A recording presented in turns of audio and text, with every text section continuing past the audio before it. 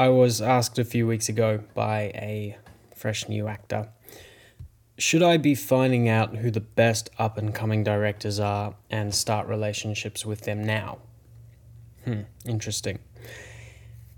In 2015, I was sitting on a balcony, having no idea what to do with myself. Sounds like normal. And I got a message from a fellow actor, someone who had just pulled out of a gig. They were looking for a replacement. It was an unpaid short film. I didn't care. I hadn't acted professionally in almost a year, and I just wanted to play. And when I found myself on set, I was really surprised. I felt myself just be completely fulfilled, free. It woke up that part of me that loved the craft of acting again. Something shifted, and 3 weeks later I booked an Australian TV series and Mel Gibson's Hacksaw Ridge. At the end of the year, I was sitting down with some really wonderful external accountability to work on some things, and something that came up was the topic of professional relationships. What kind of relationships did I want to have in the industry? What kind of colleagues did I want to play with? Easy answer. I found a black and white picture of myself and the director working together on that unpaid short film. I want more professional relationships like that, I said. The director was a nobody. In fact, I'm pretty sure it was his first crack at a short film. Again, I didn't care. Why? He put the work first, and that made things just really easy and fun.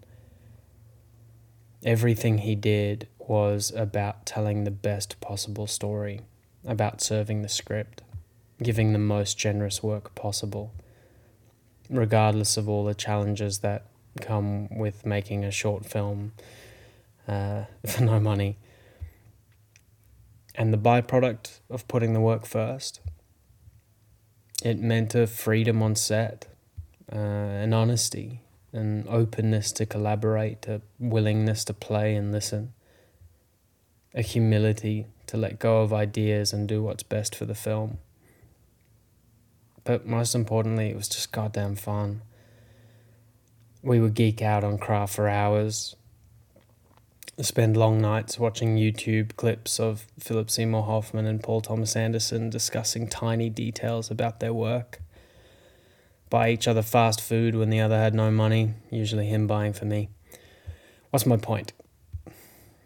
I simply felt energized when we worked together and hung out, and I only wanted to collaborate more. So we did. Over the last few years, I have been fortunate enough to find myself on several of Pete's projects. And on Saturday night, I watched him stand in his kitchen in his pajama pants and accept the St Kilda Film Festival's coveted award for Best Film via Zoom. Yeah, it's pretty special. Australia's most prestigious short film award went to Lost Boy. It's a glorious external reference point, an objective that'll do pig. But when I think about awards, especially in the arts, I believe they are the manifestation of years of behaviour, the habits, choices, rituals and actions someone has made behind the scenes for years, the boring bits, the things no one else really wants to see or do. Most people will wait for the industry to determine their behavior. When I get that special gig, then I will behave like blah, blah, blah, blah, blah. What I have found thus far after my first decade out in the big wide, I was going to say big wide world, big wide industry, is that the real pros, they go first. They don't wait for permission or a paycheck to give everything they can to the work. So when Pete graciously accepted the award, as special as it was, I thought to myself, I'm not surprised. He didn't get that award because of a few weeks of filming. He got that award because of years of loving the process, years of sacrifice, and years of care. I'm going slightly off track here. Let's bring it back. Should I be searching for who the best up-and-coming directors are and start relationships with them now? My advice: hang out with people you love hanging out with. The rest will take care of itself. Hope this helps. Thanks for listening. Hope you got something out of it. I have a weekly article called Start Again Mondays, so if you want, just head to michaelsheasby.com/articles and subscribe. I also really love hearing from artists, so feel free to reach out to me at info@michaelsheasby.com. Cool.